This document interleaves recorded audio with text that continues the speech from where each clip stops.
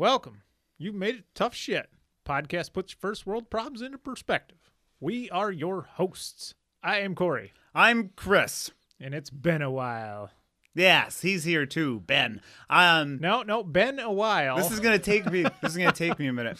I'm gonna try and I'm trying to get into because I'm exhausted. So I'm trying to kind of slide into what do I want to say, entertaining mode. I'm trying to sound excited. like I'm super excited. No, considering you came over here and just laid on my living room floor and didn't say anything. I did. I'm feeling very defeated.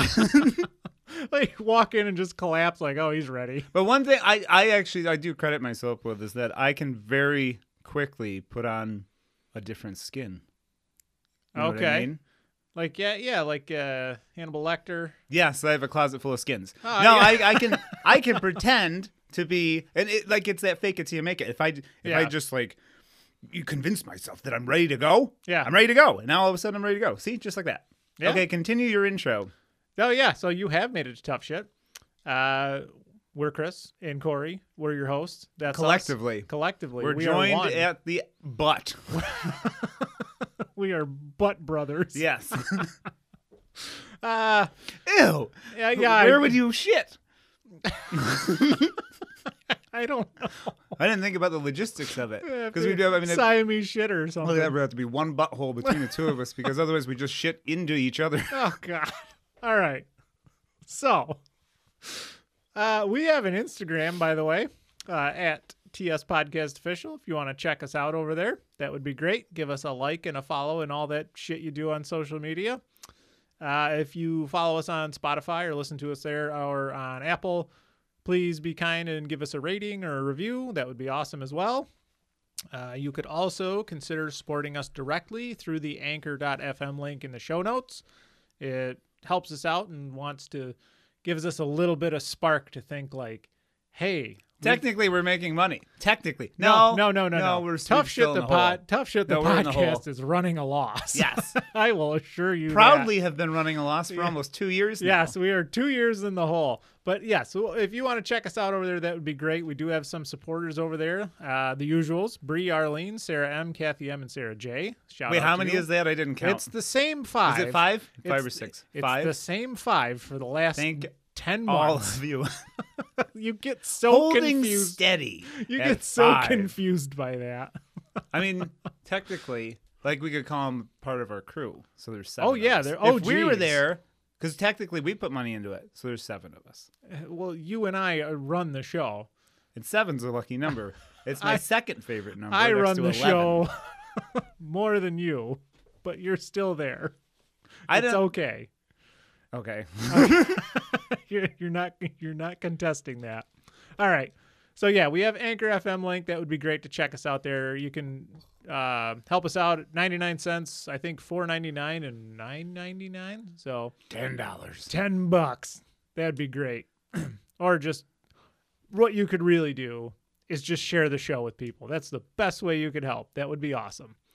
Let's see. What else do I want to do? Oh, speaking of shout outs, I would like to give a shout out to VJ over at the Cheer Up Babe podcast. Oh yeah, he just showed me he was wearing, because he's good looking, so he does he does video. Yes, he's not hideous. He's equipped to do video, unlike you and I. And he wore our shirt. Yeah, I sent him a shirt and just messaging back and forth a little bit. I sent him a business card, and it was funny in his episode. He's like, geez, these guys got their shit together. And I'm like, if you only knew. No, we do not. Technically, anybody with however much that cost could get business cards. If a homeless man had a good day, he could get business cards. Yeah. As a panhandler. Yeah. With a phone number from a local payphone. I pretty much got the business cards made for the sheer fact of here's our, instead of just starting the awkward conversation, hey, do you like podcasts? And the whole yeah or no, why? I have a card ready, and it says the podcast that puts your first world problems in. I know, I've read them.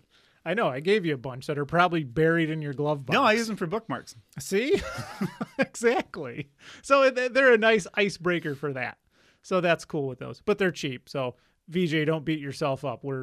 We are light years yeah, behind thank you. you, VJ. Thank you for the kind words, by the way. So, yeah, go check him out over Cheer Up Babe podcast. I have a Cheer Up Babe t-shirt that fit kind of when I got it, and now Yeah. it doesn't. But it's not any Did like it shrink or did you No, unshrink? I opposite shrunk. I got bigger than not where I than what I was before. So Yeah. now it doesn't fit as well in my chest. That happens. That happens. As you know, I had a part of the reason why we're so behind on putting up stuff. I finally went on my honeymoon a year after getting married. So that was pretty cool. And I kind of unshrunk on that vacation, but just a little bit, not a whole lot. But that's what you do on nice vacations, right? Yeah, and then you shrink on bad ones, Do you? right? I don't know. Yeah, maybe. I don't know. Also, we are trying to do a Q&A episode every quarter, so every season, if you will.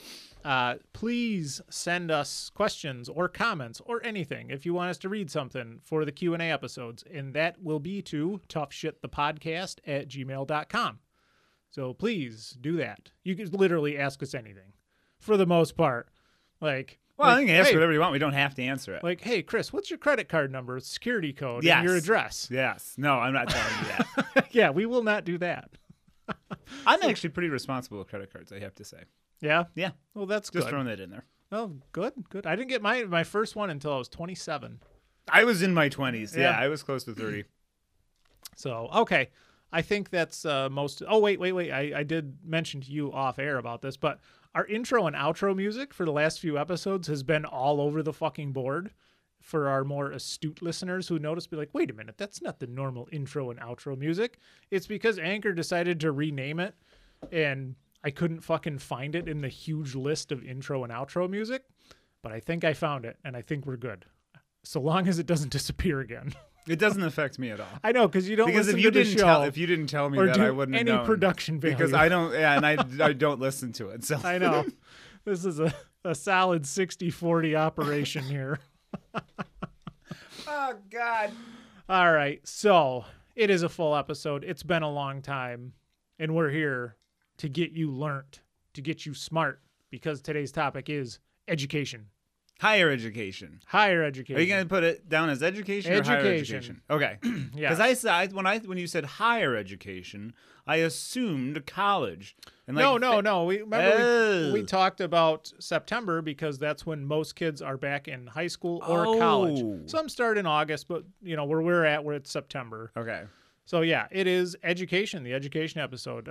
Sitting around in high school or college, learning dumb shit that you probably won't utilize in real life. That might come to mind when it comes to education. Would you like to know the definition?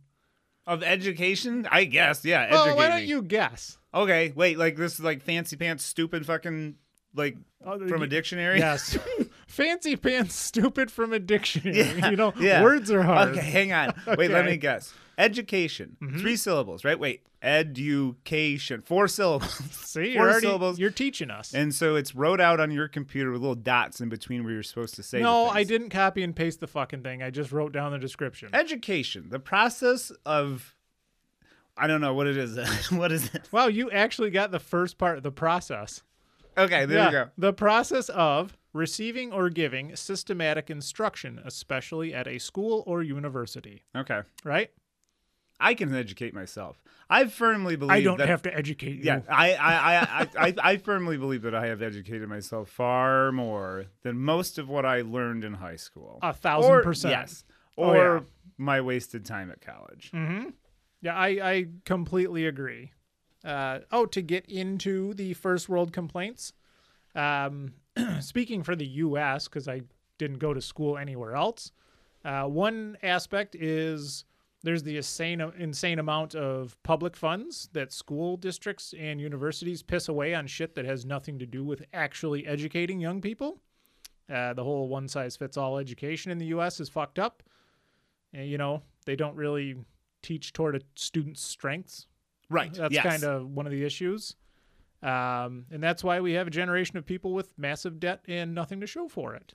There's also the angle from the parents' perspective of trying to help their kids with learning, common core teaching, which to me amplifies the whole one size fits all thing. Have you heard people complaining about Oh, God, that? yeah. Oh, yeah.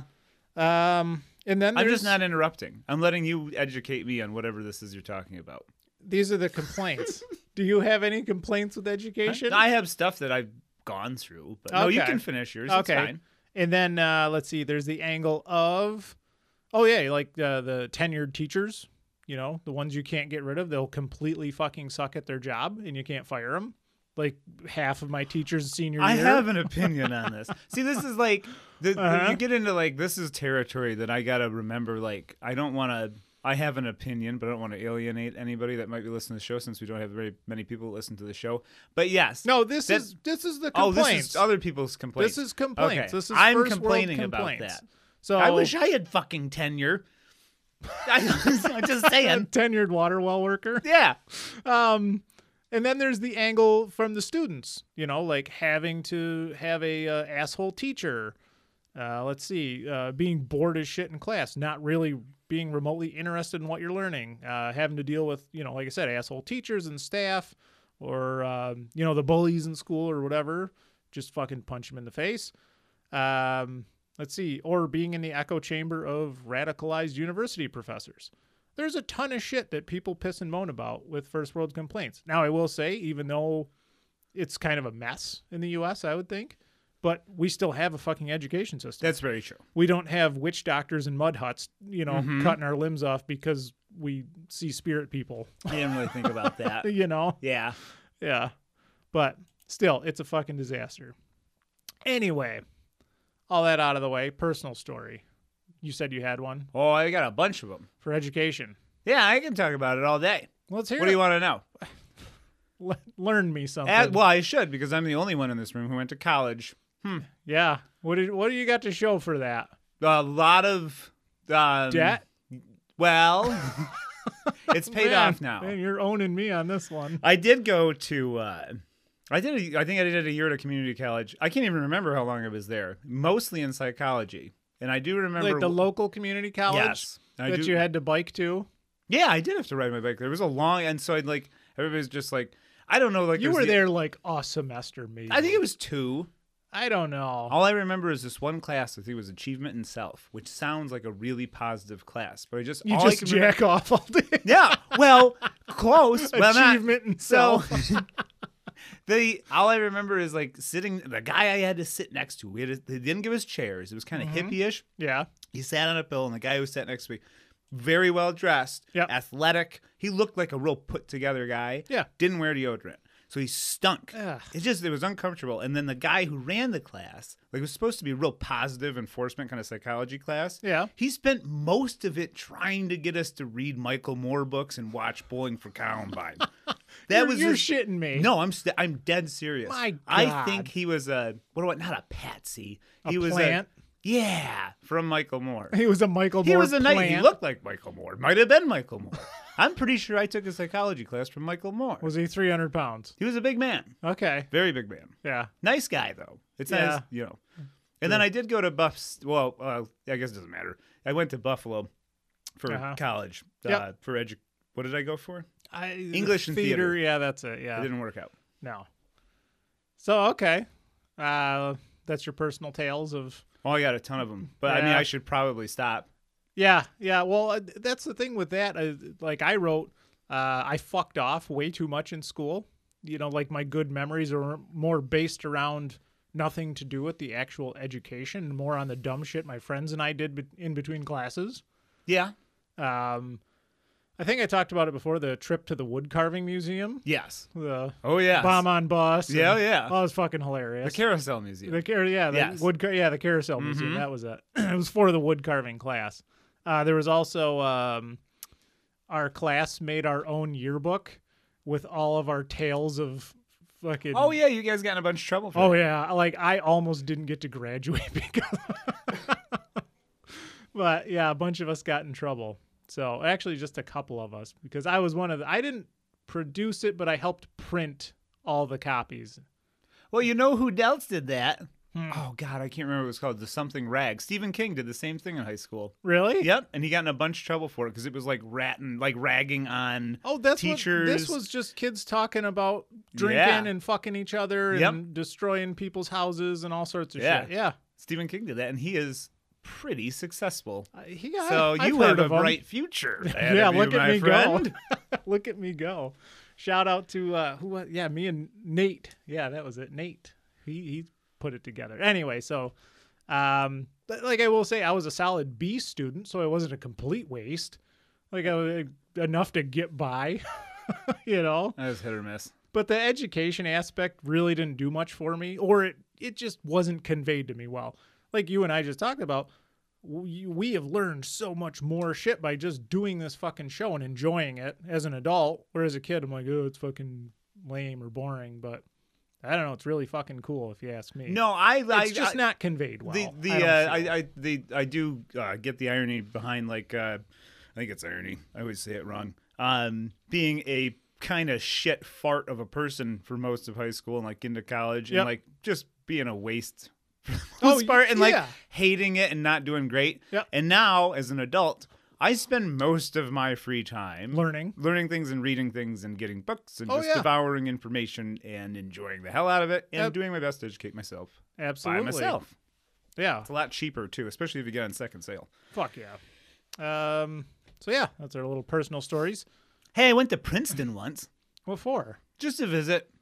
Okay. Yeah. Wait, did you know anyone going there? We were in Jersey, and so we went to Princeton. And I walked around. I just Yeah. remember going to a bookstore. A lot of turtlenecks. It was kind of douchey. It was cool. It looked neat. Yeah. But like, I just remember going to this bookstore. I was so excited to go to a bookstore like at Princeton. Mm-hmm. And it was one of those bookstores where it was set up like an art gallery. You know, Oh. like huge space, very few books. You know what I mean? yeah, You yeah, gotta yeah. find that nice density where like it's not like a used bookstore where they're just stacked on top of each other. Mhm. But use the space. Yeah, find a Yes. nice middle ground. It was there. for people looking like they were gonna read and then not reading. That's how I feel. Yeah, okay. I'll hit you with a quick statistic here. I'll hit you with a stick. What the fuck? Why? Sorry, skin came off for a minute. Your skin's slipping I'm off. Quick statistic. The U.S. Department of Education has a yearly budget of $68 billion and is slated to go up to $83 billion every year. Would you just want to upset me? Yep. Fuck you. I think I did the quick math, and if you divided that equally between every public school, that's something like $620,000 goes to each school every year. Obviously, it's not that fucking. Right. Some schools get 3 million and some get 10,000. Yep. So, stories. Yes. I I'm think following your direction.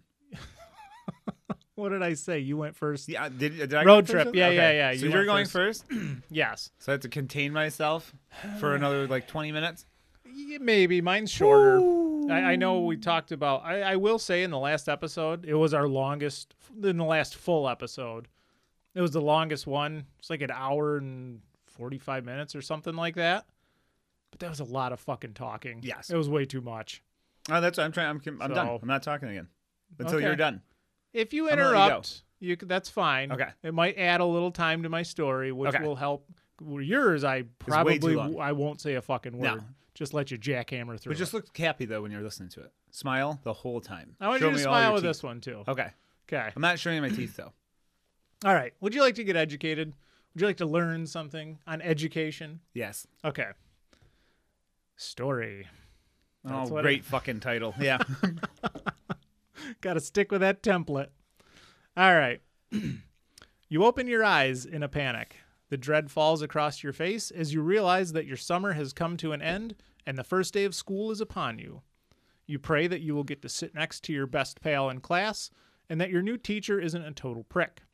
After a few egos, you're out the door and onto the smelly school bus. The anxiety builds as you near the brick and concrete structure that kind of looks like a prison but is actually your new middle school. As you walk in the front door, the first teacher you see kicks out your knees, jams an AK-47 in your stomach, and starts yelling in your face about how there is no God and that the Communist Party is your only savior now. Oh, wait. I was following it up until this- then. This doesn't sound like typical North American student's first day of school.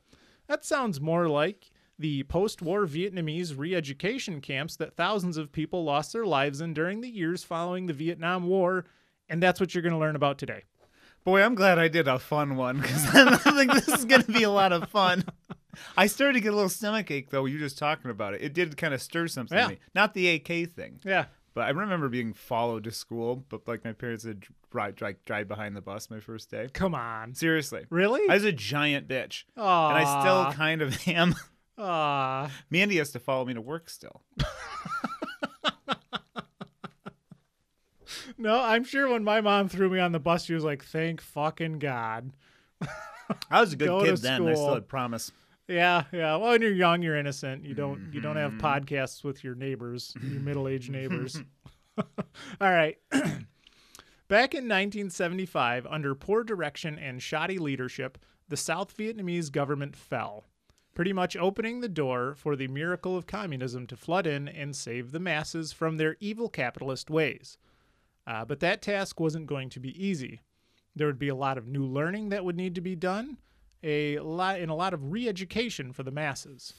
And the people who would benefit the most from this great Marxist manifesto would be anyone who worked or fought for the South Vietnamese government. Former soldiers always got top-notch treatment when it came to getting the best in higher education and higher learning that the North Vietnamese communists had to offer. For many new quote-unquote students, the first day of school wasn't so much voluntarily getting on the school bus and riding to class. It was more of a door-to-door black bag collection of former South Vietnamese soldiers who were usually ratted out by their scuzzy neighbors. Students would then get loaded into recently acquired army trucks and hauled off to their first prison camp. School.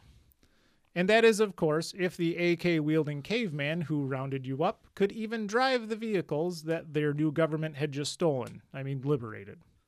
Like, legit. These guys would get thrown on these trucks, and their VCs would be like, wouldn't know how to drive it and would make one of the prisoners drive them. Really? Yeah, because they didn't know how to fucking drive the trucks. Yeah. Wow. Okay, so most of the new school's faculty didn't have much experience with modern things like vehicles, plumbing, or electricity, due to the fact that they had been living their communist dream in the jungle for the past 20 years. Some teachers even refused to use ceiling fans because they thought them to be some sort of torture device that was far too scary. Are you fucking serious? Swear to God. They thought like they... What did they think they were going to do with them? Like hang people off of them? A lot of them, when they got captured during the war, then they were taken to a South Vietnamese prison camp. Yep. Like a POW camp, and it had fans in them. They walked in and saw these spinning blades and above just their head. assumed that that's what it was for. Yeah. Wow. Well, that says a lot about your mindset. Yeah. Oh, yeah. These are real sharp folks here. That's like that Mark Lawrence book where they'd say Christ on a bike. It's my favorite curse because they didn't know what a bike was. So they thought they tortured Jesus on this thing called a bike. Christ on a bike. All right. Upon getting to their first school, students were forced to remove any gold or valuables and surrender them to the head principal for safekeeping, which they never saw again. And if a new student is found to be wearing those fancy intellectual capitalist viewing devices, better known as glasses, they would be taken by the teachers and smashed in front of the student. Jesus Christ. Yep, the school can't have any smart-looking people walking around because everyone is equal in the eyes of Karl Marx, who wore a monocle for being able to see things better. But I digress. So... What the fuck? So wait, they still want them to learn shit though? Oh yeah. Do they understand what glasses are, or do they think they're like they thought in you were league with the ceiling fans? They thought you were intelligent. You were like a smarty pants. So they thought glasses made you a smarter person. So it wasn't to help vision at all. It was a device you strapped to your head, and like the Matrix, and you'd learn things better.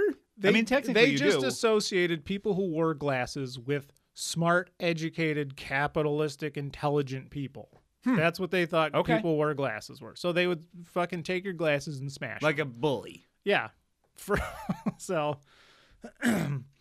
Yep. The newly hired teachers, who were mostly uneducated teenagers and bush people, would then lay out the ground rules after they smashed your glasses. All right, so they lay out the ground rules for the new students. 1, no running away from the school or you will be shot on sight. 2, No thinking or talking about running away from the school, or you will be shot on sight. 3. You will learn every lesson and do every task you are asked of by your teachers, or you will be shot on sight. Or chained to a metal pipe that is too short to fully stand and too tall to fully sit. Kind of a disciplinary sweet spot, if you will. Oof. So like a squat. It's just like a horrible. You're squat. squatting. Yeah, How do they know you're thinking about running? exactly. That's the thing. They'd have to shoot everybody, because it's like when I say don't think of an elephant, and then you think of an elephant. So they say don't think about running. Then they're all thinking about running. Then they have to shoot everybody. Yeah, they were just fucking idiots. Okay. So, and 4, you will fully accept communism into your life and reject all other forms of ideals. Or you just may get shot on sight. Kind of strict rules, but straightforward. Got me? Yeah, I can. Yeah, I get the Okay. rules. So pretty much don't do anything or you'll get shot. Okay. All right. After orientation, students were then gingerly led to their new dorms. The new communist utopia offered only the best in housing and amenities. Usually a 15 by 20-foot room with one barely working toilet was shared between 100 prisoners. I mean students. And the bedding was a 5-star concrete floor. That is if you were lucky. Some of the labor camps, I mean vocational schools. You keep screwing that up. What? I should have. You do it one more time, and I will shoot you. What did I keep saying? Wait. Sorry. Oh, yeah, I do that a bunch. Okay. It's a tongue-in-cheek story, okay? Oh, I just opened a seltzer water. That's fine. Okay. Some of the labor camps, I mean vocational schools outside of town, offered organic bedding to the students. Some might call it a mud floor in an open-air iron bar hut, complete with snake holes and nonstop mosquitoes. That's pretty much how those fucking were. snakes. As one student claimed, concrete floors were the heaven of hell when it came to bedding. No shit. That's what they wanted, was concrete floors. Yeah. It's good for your back. Oh, yeah. The restroom facilities at the vocational camps were also pretty great. They had a hand-dug water well, complete with dirty water that needed boiling every time, and toilets that hovered over big pits that were full of bassa fish that loved to feed on human shit. So, yeah, that was their toilet. Okay. They just got to poop on fish. After settling into their new digs, students were then led to a makeshift classroom on campus where their education could begin. Re-education, I guess. Lessons were taught by the brightest that the North Vietnamese had to offer. If a teacher... Oh, go ahead. Who's this fucking mouth breather? If a teacher was capable of reading or writing, then they got the job. That was it. That was the only requirement. Pretty much. Students would be taught the lessons of Marx, Mao, and Lenin for hours upon hours, and then would be forced to write essays about themselves, admitting all the crimes they had committed against the Communist Party over the course of their lives.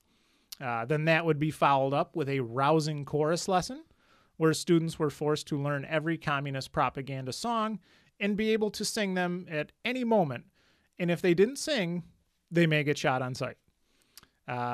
Students here were taught using the same methods that people use to train dogs. For example, if you didn't clap with vigor when the teacher raised his hand after an inspiring lecture on Marxism, there would be hell to pay. Like, teacher would raise their hand, and that meant you clap and cheer for the teacher. Really? Yeah.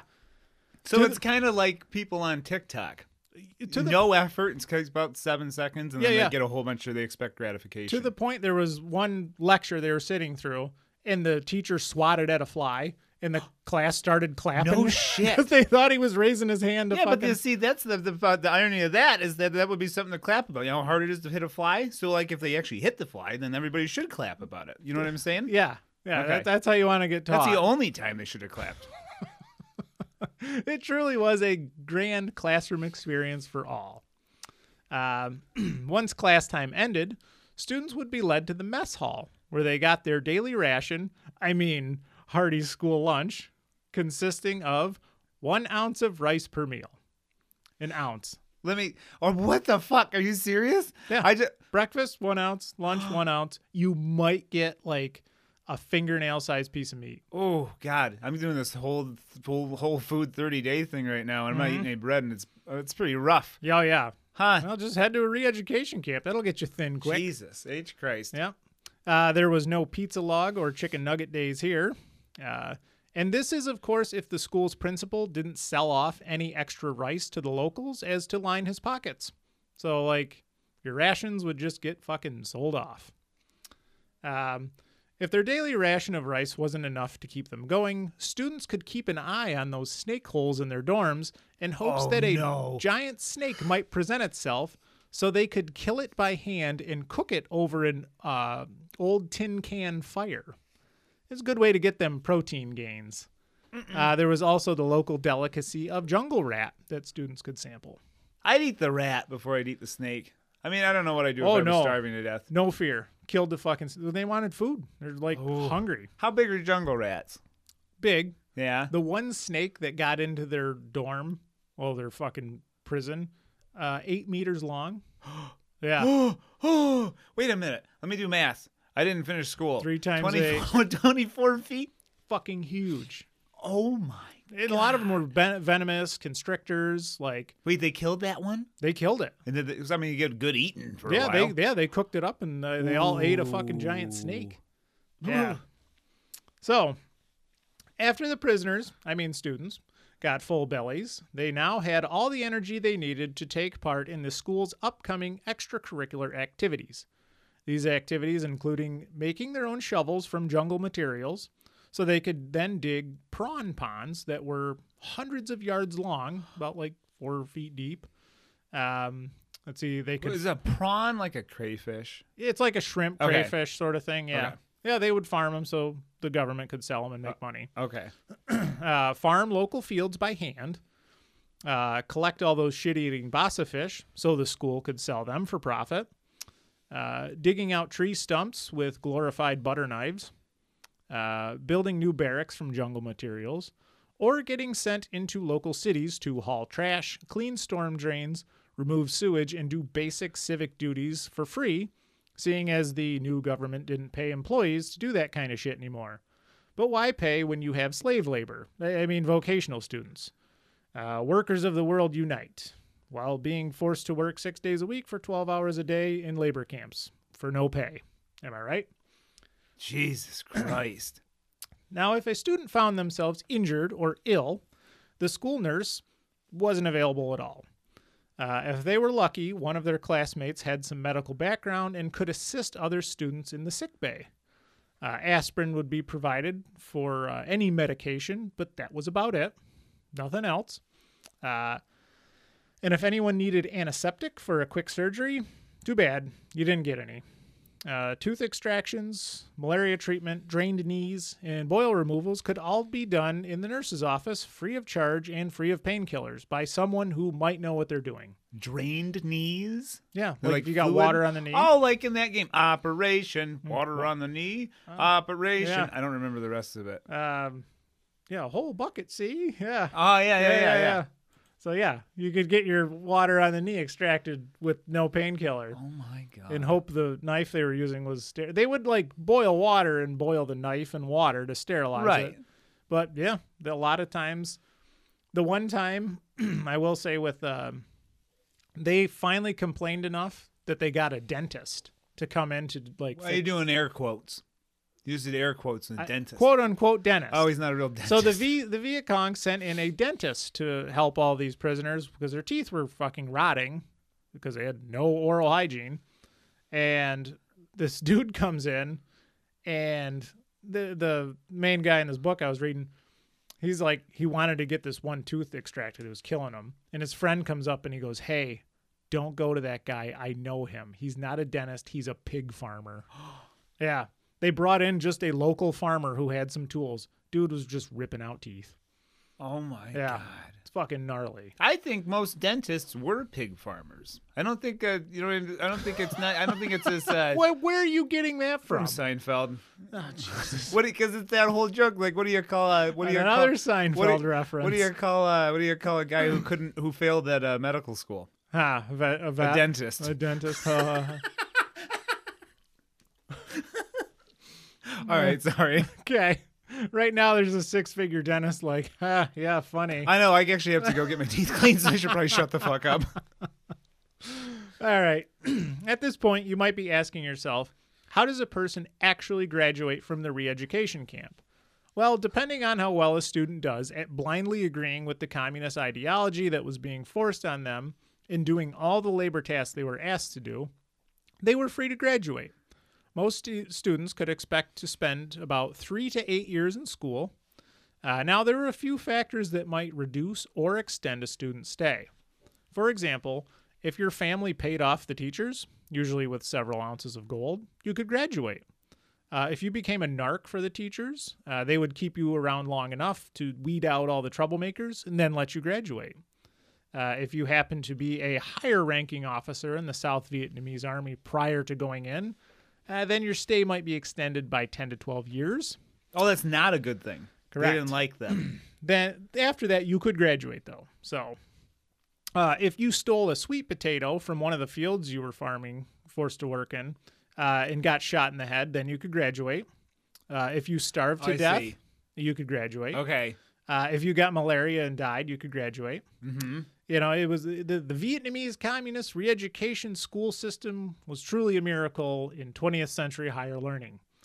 You know, That's. I mean, at least you gotta give it to them. They're giving you different paths. You know, you can cater it to yourself. Most of them were really negative. Okay. Yeah. But you got options.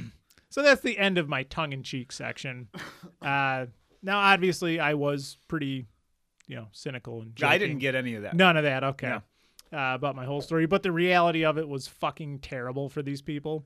Up to 200,000 prisoners were forced into these camps and would be shipped around from camp to camp. I think there was something like 173 camps scattered throughout Vietnam, like deep in the jungles. And they did this so their families couldn't find them. Because families would show up and they were allowed to bring some food and some blankets and stuff like that. But if they didn't know where you're at, like, you ain't getting shit. Let's see. I was going to tell you the book I read. It was called The Dark Journey from, I'm going to butcher this, but Ho Min Trong, who was a former intelligence officer that spent almost 6 years getting sent between 8 different re-education and labor Oh, he camps. was there. Yeah, that's Oh, where I got all this fuck. info from.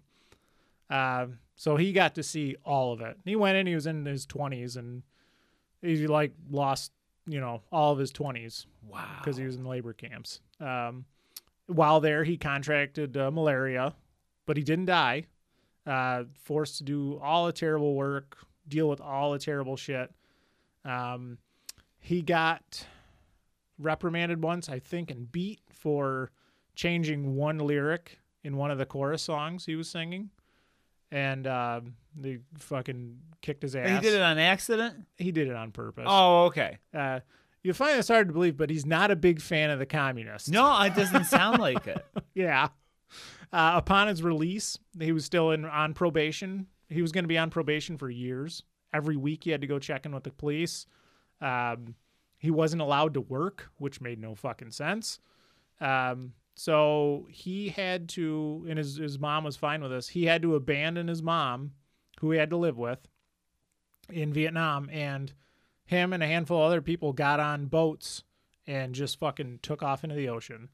They lucked out. They hit they came across like an oil freighter after Thailand pirates hit them. No shit. Yeah, took all their Wow. shit. But they hit a oil company, rescued him, took him to Australia, got citizenship, and he's been living in Australia since the 80s, where he started a new life. Wow. But it was, truly terrible, all the shit he dealt with. It was tough, the book, because his English wasn't that great. You could tell it's kind of scattered, but pieced it apart. Did he write it in English, or was it? Did he wrote it? It got translated. Okay. Yeah, because they even talk about it in the one chapter on how he started writing that, I think, in 1984 and didn't put it out till 2009 because he wanted to get all the information in it, and he added to it and changed it and stuff as far as world events happened since then.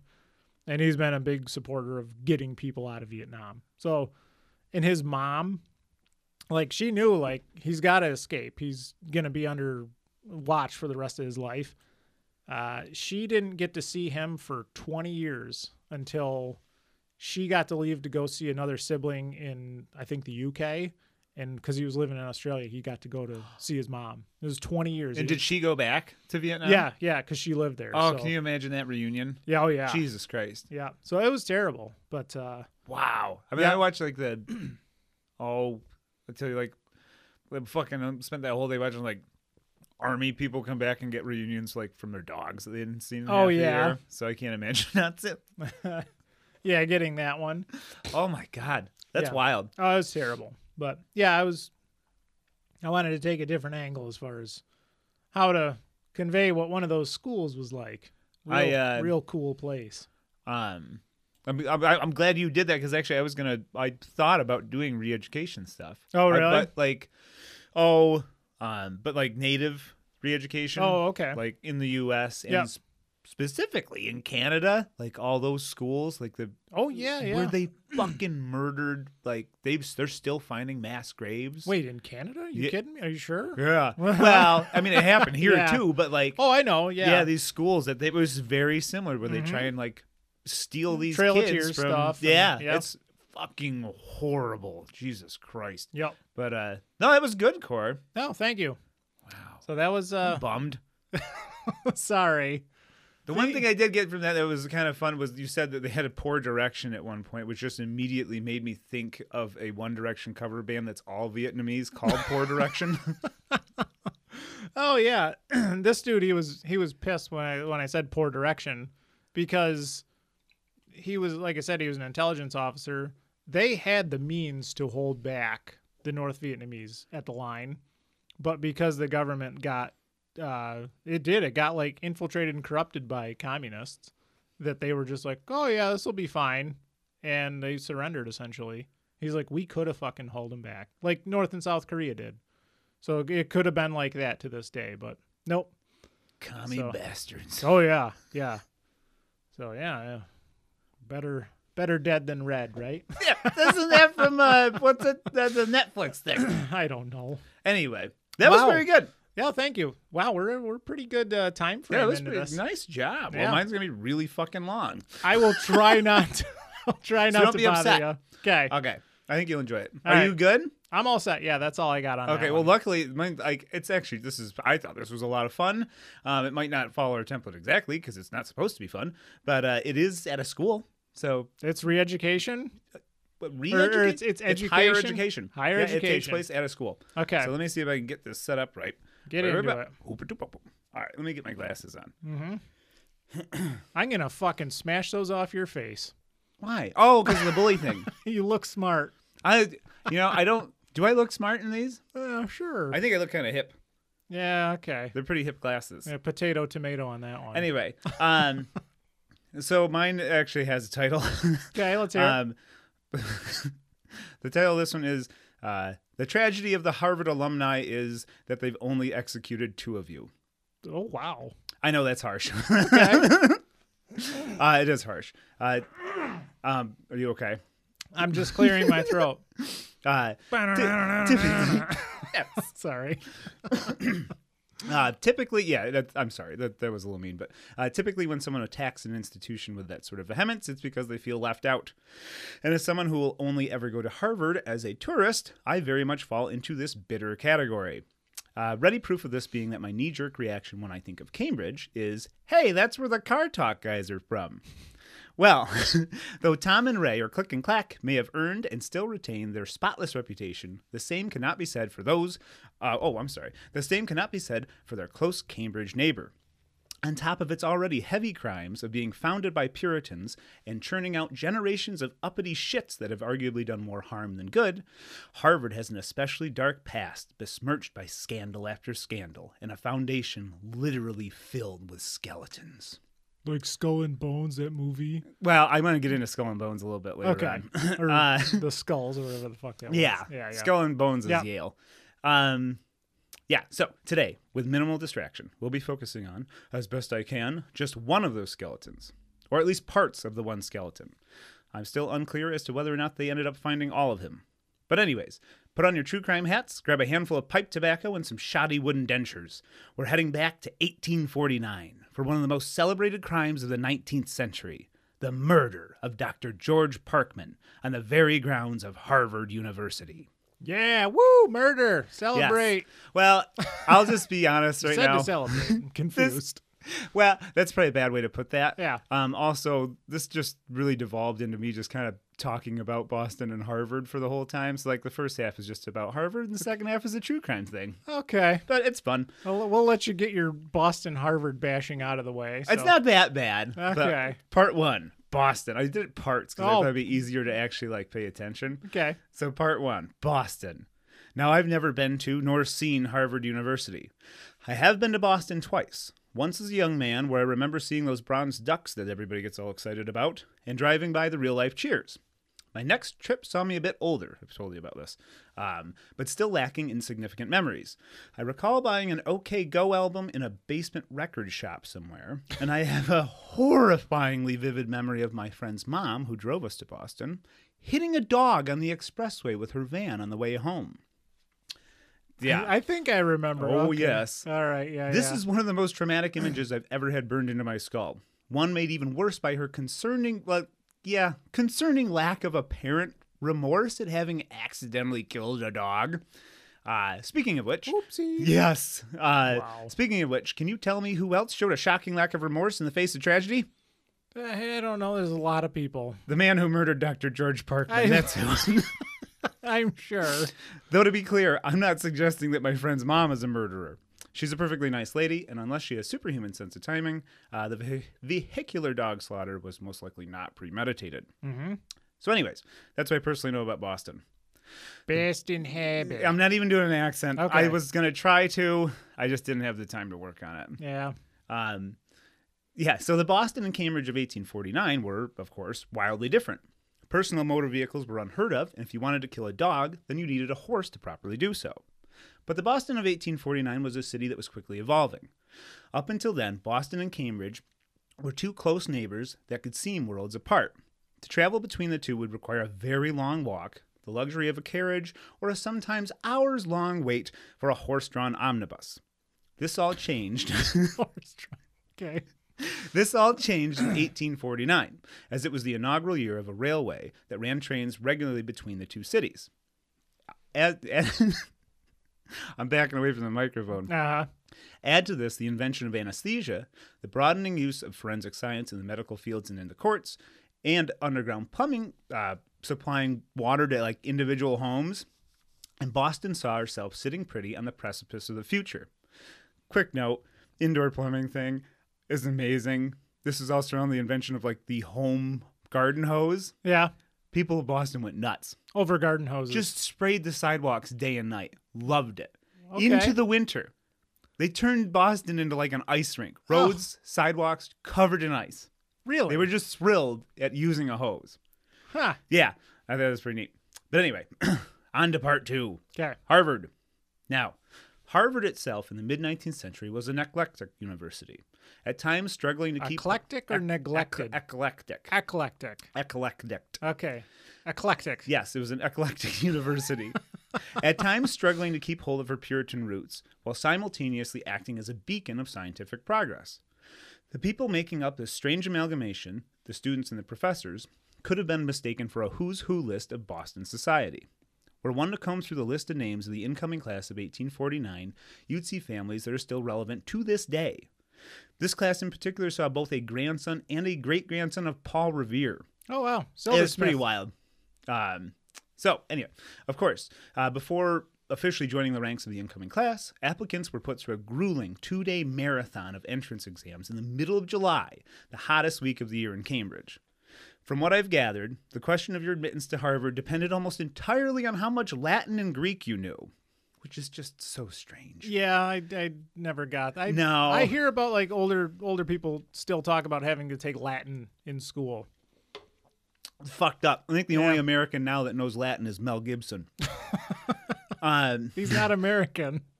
Oh, he's fucking Australian too, isn't he? Yeah. Yeah, they're taking all our acting jobs. Those damn Hemsworths. So, yeah, I mean, it was pretty much like, what you knew as far as Latin and Greek. By the second day, the herd of applicants had been properly thinned, and those that remained by the end of that day's exams made up what would eventually be the graduating class of 1853. Once the entrance exams were done and the class of 53 was welcomed through the doors of Harvard, it became quickly apparent that, in spite of all the Latin and Greek nonsense and the daily required 5 a.m. prayers, this was still a campus full of teenagers. Mm-hmm. Studies were taken seriously, but outside of the classrooms, things could get downright rowdy. Yeah.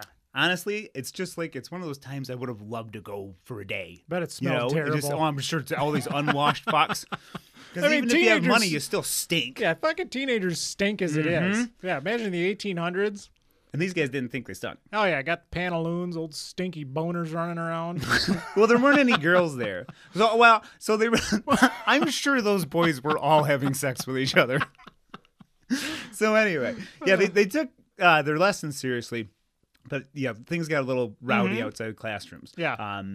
For example, the universally hated morning communal breakfast, a daily event that somehow was even more despised than the 5 a.m. prayers. I'm still not sure why. Out-and-out rioting was so commonplace at these meals that the tables had to be bolted to the floor to prevent students from hoisting them up and hurling them across the room. That happened so often they had to bolt them to the floor. So it was a fucking WWE match? Yeah. Wow. TLC, tables, ladders, and chairs. Fuck TLC.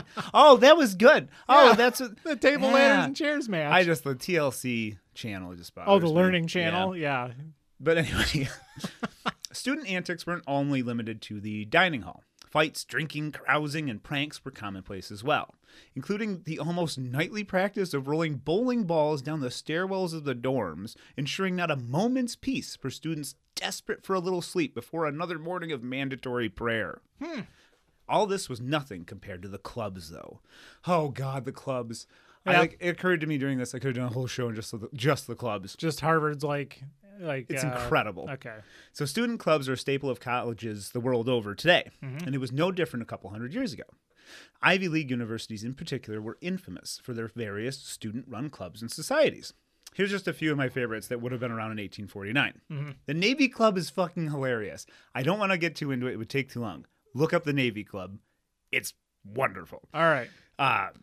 Anyway, but there was also the very short-lived, quote, Society to Discourage the Perpetration of Crimes. Didn't last real long. They wanted law and order around. And even what was essentially a 19th century sketch comedy group called the, quote, Hasty Pudding Club. But the favorite, by far, and the one most relevant to today's story, has to be the Davies Society. The Davies Society was spearheaded by Harvard's then chemistry professor, Dr. John White Webster. If you hear the word society and get the idea in your head that this group had some sort of like lofty ideals, I'm going to stop you right there. More or less, the entire purpose of the Davies Society was to prepare for and then participate in what they called the annual frolic. The annual frolic saw Dr. Webster and his students cooking up an alarming amount of laughing gas in Webster's lab at the medical college building, then taking said laughing gas out onto the common and inhaling it as a group with their teacher and getting high as fucking balls in the middle of the day. Hey, laughing gas or meth, whatever you got to cook. There was a lot of drugs around at the time. But anyway, but they got into laughing gas. Did you touch on anything in your research about the Harvard Lampoon? I don't think so. Oh, man. You never watched the National Lampoon documentary, did you? No. It's fucking great. I digress. Tell me Go afterward, because I got some other ones too. Yeah. Okay. So, they just fucking got high on laughing gas. There was one episode, however, where the Davies Society had a chance to shine. They managed to save the life of one of two Harvard servants from carbon monoxide poisoning. Though in their haste to save a life, they endangered the lives of dozens of others as the group, quote, frantically cooked up bladders with pure oxygen to revive them. The people, Yeah. Stoking the club's furnace so wildly that it briefly set Massachusetts Hall on fire. In 19th century Boston, fire was an ever-present terror that could spell doom in an instant. But among the Davies Society, something even more monstrous might have been lurking. A murderer. Dun, dun, dun. Yeah. Anyway. Okay. Part 3. We're moving on to the medical college. Okay. It's a section of Harvard. All right. In 1849, there were two ways that one could get into Harvard. The first was to pass the entrance exams. The other, far less expensive way was to die. Unless you were a woman. then you really only had the one choice. You had to die. To get Body in. Farm Boys. That's right. Yeah. See, to students and professors studying at the new medical sciences building, fresh cadavers were the currency of the day.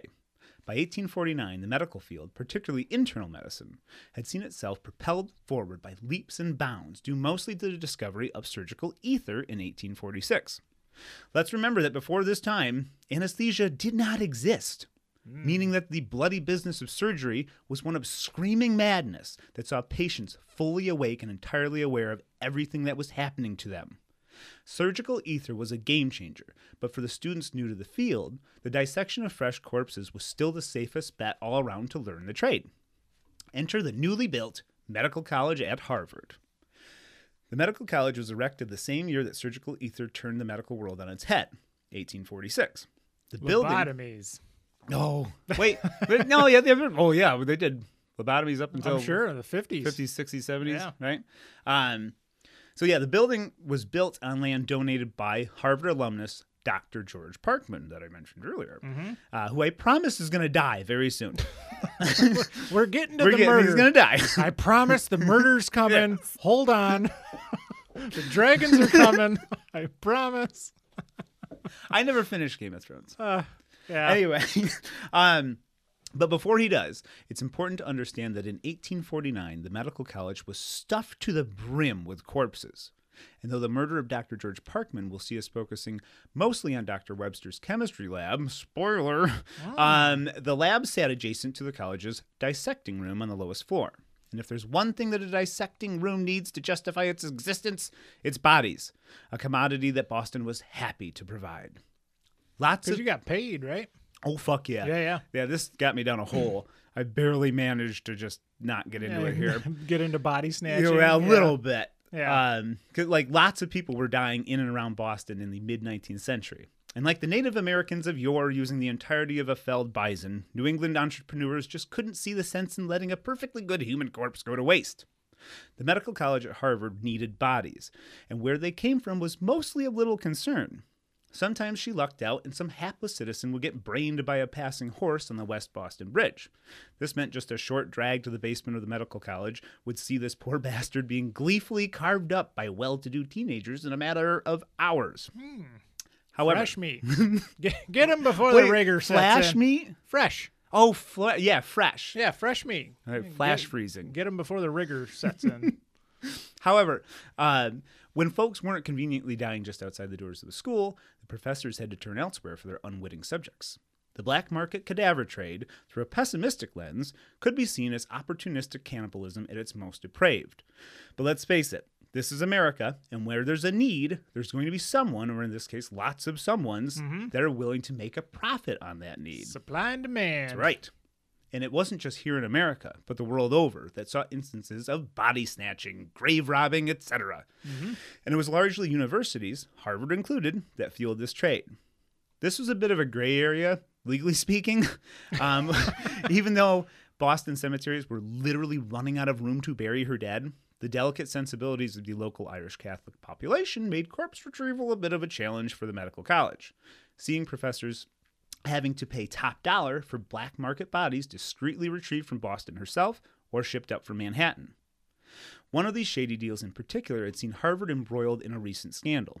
In 1848, Ephraim Littlefield, the medical college's live-in janitor, produced the very fresh corpse of the recently dead Sarah Ferber from Dr. James McNabb. After bringing her back to the medical college, her cause of death was quickly uncovered, a botched abortion by McNabb himself. Oof. Yeah, the professors refused to pay for the body, and McNabb tried paying off Littlefield to disappear the corpse. Littlefield did take the money, but by then it was too late. The police had been called in to report the shoddy work of Dr. McNabb and hopefully prevent any further deaths of young ladies desperate enough to seek his help. Though admirable, these efforts saw both Littlefield and Harvard professors Holmes and Ainsworth in court and painted the public opinion of the college as a den of ghouls and body snatchers. That's yeah, there's a good Boston accent. Yeah. They're all fucking monsters there. Oh my God. Ugh, sorry, I needed a drink. Going forward from this scandal, Harvard had to make every effort to tread lightly, especially in the area of corpse retrieval, lest her reputation become even further stained. But despite her best efforts, the following year would see the Ivy League school's reputation not only stained once more, but utterly drenched in blood. Blood stains. Part 4. Shit stains. BVDs covered in shit. Shit stain. BVDs? Tidy whities. The BVDs? Why do they call them BVDs? I think it was a brand. Oh, okay. Yeah. Anyway. Part 4. The murder of Dr. George Parkman. Finally. On the 23rd of November, 1849, Dr. George Parkman, Harvard grad, real estate tycoon, and just all-around super rich dude that looks strikingly like a large bird, left his house after breakfast to make his daily rounds. Fucking Cookie Monster, wasn't it? He looks, I'll show you a picture afterward. Okay. He looks like a bird. He looks like D, kind of. Okay. You know, when they call her a bird. Bird, yeah. So anyway, he's making his daily rounds November 23rd, collecting rents around the city. But by that afternoon, though, he'd never be seen in one piece again. But before all of that nasty business, the doctor was seen and recognized quite a lot by all sorts of folks, rich and poor. Mm-hmm. The good doctor was a walker, and even in the height of the winter season, refusing horse, carriage, or omnibus. Mall walker in the winter. Yes, he would have been a mall walker. All right.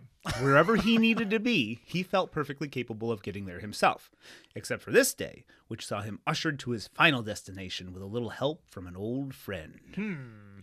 Now, here in the final stretch, the part of the story that I intended to get to about 1,000 words ago, I'm going to do my best to stick to only what we need to know. So here we go. Okay. This is it. On that day, November 23rd, 1849, Dr. Parkman ran his daily errands, finishing with a stop at a local grocer. After this, he was last seen alive at around 1:30 that afternoon on the steps of the Harvard Medical College. Parkman's wife was concerned when the doctor didn't show up for his 2 o'clock dinner, which seems early for dinner, but I guess he's old. Yeah. I don't know. Old people used to call lunch supper. Yeah, I don't understand. Yeah. I eat at 8, usually dinner, right before bed. 5:36. I'm an old person. Anyway, he didn't show up for dinner. Right before bed.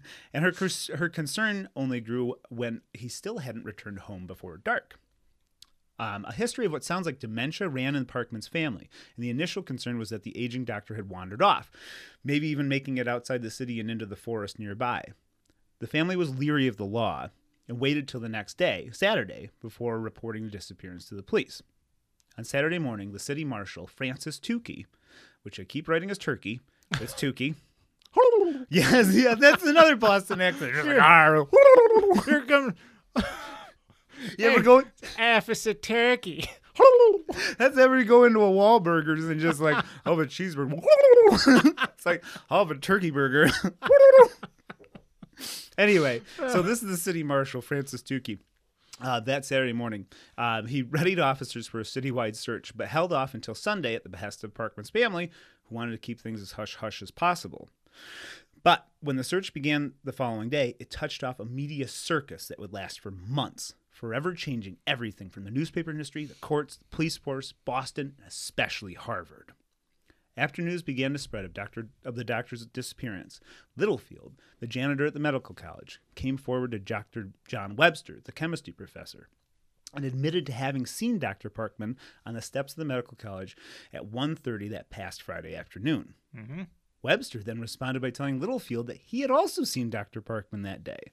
In fact, it had been Webster himself that Dr. Parkman had been visiting that day at the medical college. George Parkman had an appointment with Webster to collect an outstanding debt that he'd loaned the chemistry professor. Mm-hmm. Webster claimed that he'd paid the debt and that Dr. Parkman then left with the intention of continuing on to his bank to deposit the money. Oh, he killed his bookie. Here it gets into it. Okay. When light was first shown on the fact that Webster was the last person to definitively see Parkman alive, there was very little initial suspicion. The chemistry professor was a soft, bookish, and slightly aloof man. Add to this that he was huffing fucking gas all day. He was just laughing gas with the students all day. Nitrous bombs. Some of the shit, I'll get into it a little bit at the end, that he got up to is just, it's like a professor from Hogwarts. But it's just, it's great. But add to this that he was a Harvard professor of high standing, and he was more or less beyond reproach. Webster acted not the least bit guilty and followed the case as it progressed with as much interest and enthusiasm as anyone else, spiritedly bringing up the subject whenever given the opportunity. Though certain actions the professor took over the next couple of days began to make one man in particular grow more and more suspicious, the janitor Ephraim Littlefield. As I mentioned earlier, Littlefield lived with his family in the medical college building itself. Mm-hmm. Beyond his janitorial duties, Littlefield was often employed by the various medical professors as more or less a morbid errand boy. He'd be out like collecting various necessities ranging from lab equipment, minerals, acids, blood samples, and yes, even dead bodies. Littlefield was privy to all that went on in the medical college and had access to every nook and cranny. He was expected to keep rooms clean, furnaces stoked, and whatever else you can picture a 19th century janitor doing. I don't know. Yeah. So when Dr. Webster began to suddenly lock the door to his office and lab, Littlefield became concerned. Concern that was greatly exacerbated when Webster left the medical building after stoking his furnace to such a high heat that the stone walls at the entrance hall were hot to the touch, the building itself nearly catching on fire. It was a big clue. This was the last straw for Littlefield. With the building empty, he broke into Webster's lab to take a look around. A cursory search by police earlier that week had turned up nothing suspicious, but Littlefield was now looking closer. He noticed stains on the floor, and even more worrying, the door to the professor's privy was locked. He didn't have a key to that, I guess. But it makes sense. It's a bathroom. Yeah, janitors don't need to clean bathrooms. No, they don't poop either. It's because there's usually two of them. They're sewn together at the butt. And they're shitting on Bossa fish. Yes. Anyway. But yeah, he noticed this door is locked. There's stains. Yeah. Shady shit. So, as the city of Boston continued the search for Parkman in the streets outside and dragging the river below, Littlefield had a hunch that he knew exactly where Parkman was, or at least whatever was left of him. Now, the privy was not the most disturbing thing lying beneath the floor of the lab. Also below Littlefield's feet was the infamous vault. The vault being a copper and glass-lined brick structure used to store all the used-up corpses and body parts that students in the dissecting room had no further use for. Yummy. Some of the antics they got into trying to fish body parts back out was just fucking priceless. Ugh. That they didn't mean to dump down there. Yeah. So anyway, to access the outside of both the vault and the privy, were one to want to do so, would require crawling through 60 feet of pitch black crawl space at low tide, mostly on one's stomach. Not wanting to raise suspicion from Dr. Webster, this is exactly what Littlefield did. Ugh. Over the course of a couple days, with a crowbar and hammer, and his wife acting as lookout, Littlefield chipped away at the brick wall of the privy from underneath the lab. Ugh. After much effort, Littlefield, covered in sweat, mud, and brick dust, finally broke through the wall. He lifted his lantern and shone it in through the crack. What he saw was far more horrifying than the turds of a Harvard chemistry professor. Oh, yeah? Yes. This is the last part. Part 5, the arrest and trial of Dr. John White Webster. On Littlefield's next descent into the crawl space, he was accompanied by several police officers. And as they all gathered in the light of a lantern, peering through the crack in the privy wall at, you guessed it, the remains of Dr. George Parkman. Really? Yes. Who would have thought? But as they're looking through this crack, all of them together down there, who should arrive above them in the lab? Dr. Webster himself, who, as Littlefield quickly whispered to the officers, had several guns stowed away throughout the lab. The group quietly waited for Webster's footsteps to recede before crawling back out of the mud, not wanting to spook the man and all be shot, then left in the crawl space to wait for the tide. This is like something out of a movie, because it's literally 8 fucking cops and this janitor with candles, looking at a body, and the guy who killed him is above them, creaking. Yeah, they can hear him walking, and they're just like, "Shh, be quiet." Yeah, it's just wild. Anyway, here's some interesting things that were found in Dr. Webster's lab. In the privy, a right calf, a right thigh, and a pelvis. In a large ornate tea chest, a human torso that had been hollowed out and had a left thigh stuffed inside of it. Ugh. And in the furnace, human teeth that were later identified in court by Dr. Parkman's dentist as belonging to the late doctor. And this is cool. It's actually one of the first times they ever used dental records in a case. Oh, really? In a court case, yeah. Oh, wow. Yeah, there are a lot of firsts in this. Webster was arrested that night. Thanksgiving, nonetheless. Though I doubt he was feeling By very Officer thankful. Turkey. Yeah, that's right. I didn't even think about it. He just he knocks at the door and just hello. It's like, what do you mean? You've gobbled your last gruel. I never made that connection. I doubt he great. was feeling very thankful, though. Yeah.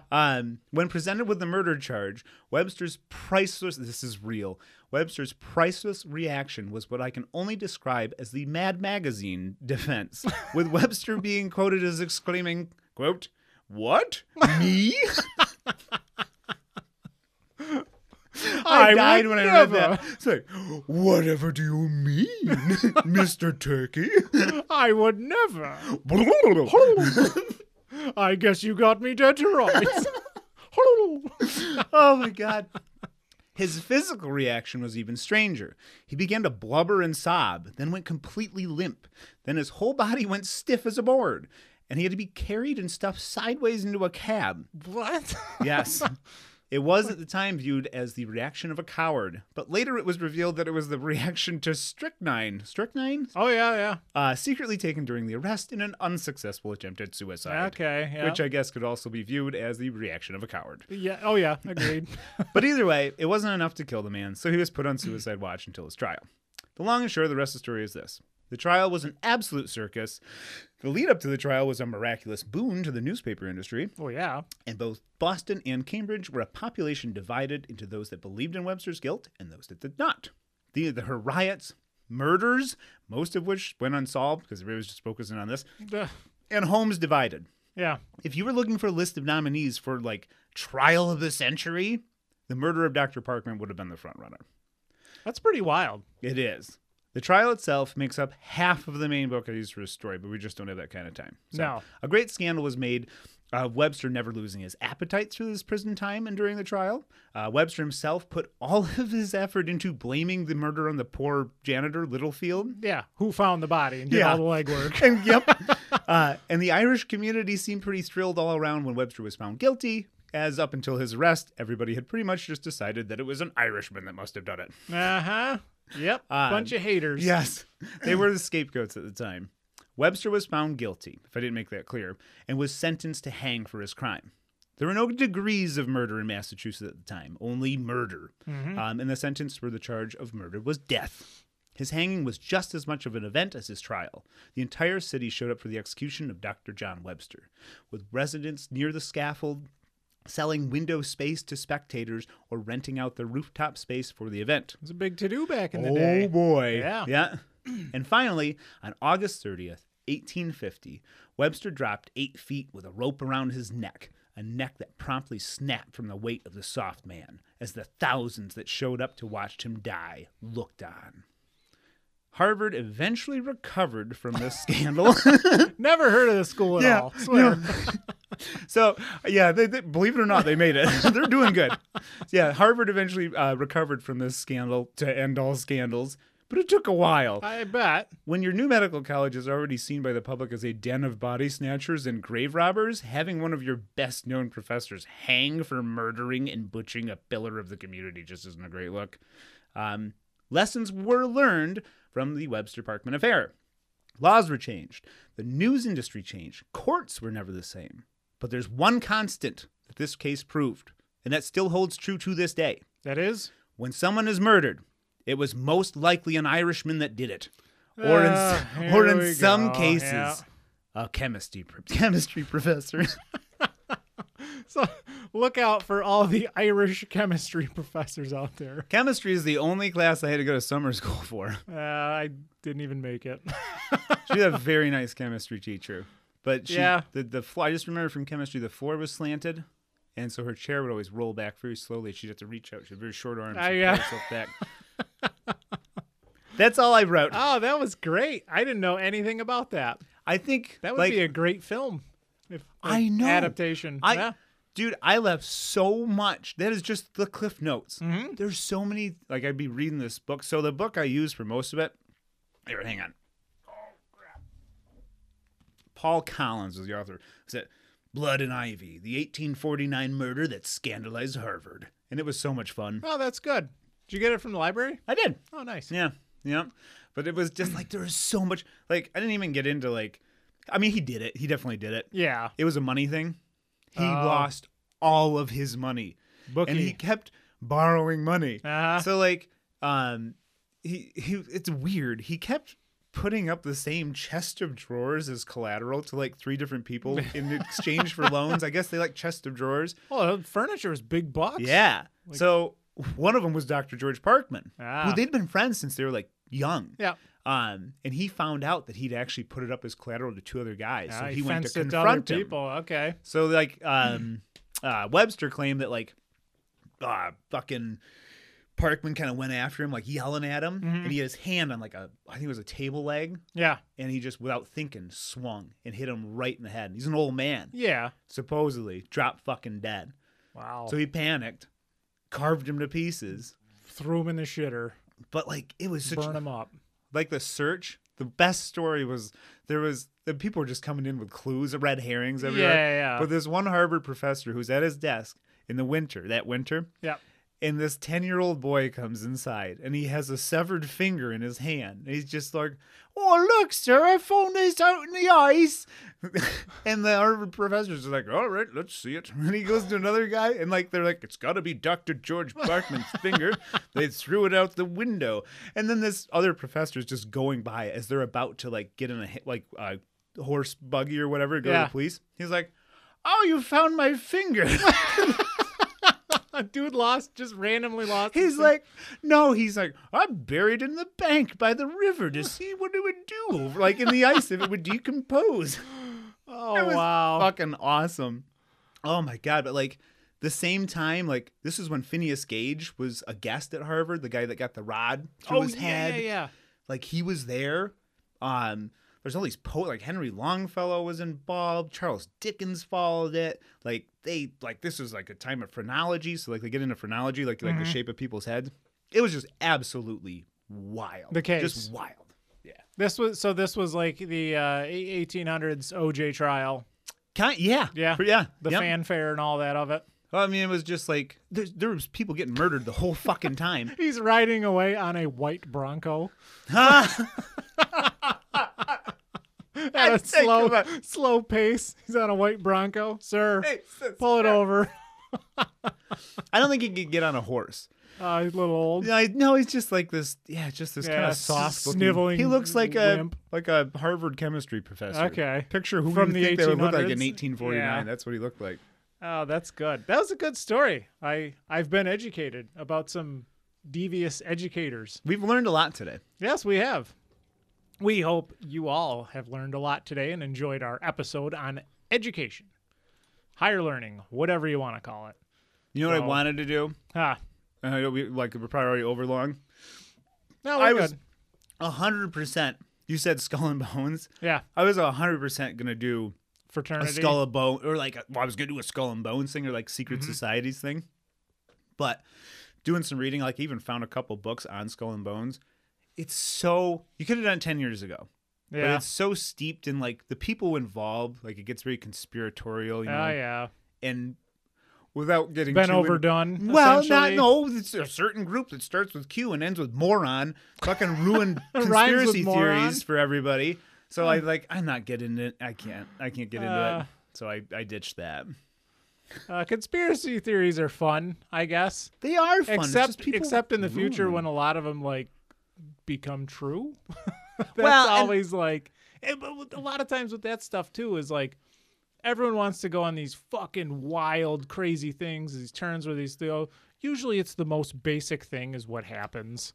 Usually the simplest answer Yeah. is the right answer. Yeah. No, But it's no, the- that's I can see that. Yeah, skull and bones and conspiracy theories and Conspiracy theories are fun until you 100% believe in that conspiracy theory. It's like Mm-hmm. Halloween's really fun for me, but I don't think that fucking people are gonna come back from the dead on Halloween. It's just fun. Like Santa Claus is fun, but I don't actually believe in Santa Claus. what? Oh, sorry. Are you? Oh, I really threw that out there, Just didn't I? fucking wrecked my world. Son of a bitch. Sorry. Let's sew our butts together. Butt bros. Yeah. All right. Well, we'll leave you with that disturbing image. All right. Thank you all. Thanks for listening. We're going to end the show out now. Like I said before, be sure to share the show, give us a rating, follow us over on Instagram at TS Podcast Official. We want to do the Q&A, so if you have any questions maybe about this episode, you could ask it. And that will be at toughshitthepodcast@gmail.com. So you could send your questions there. And consider supporting us in the Anchor FM link in the show notes. It's only 99 cents a month if you want. That would be great. And we'll shout you out. I donate now to Beef and Dairy Network, $5 a month. Oh, wow. Yeah. Damn, look at you. Fuck yeah. Yeah. I bought a fellas shirt for the Boys Cast. So I bought a shirt. Oh, we'll have shirts again at some point. Yeah, we've been talking. That was another thing too.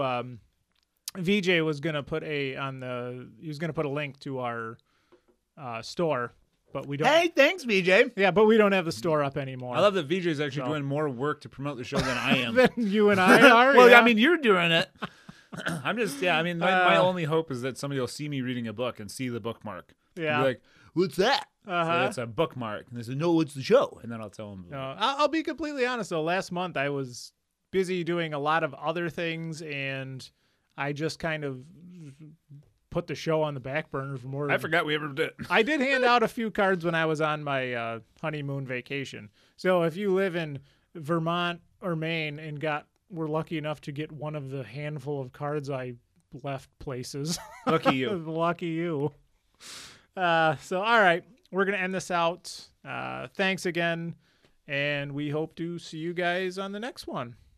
I say bye. You say bye, everybody. Bye, everybody. And I say bye for now. Okay. Okay. Bye for now.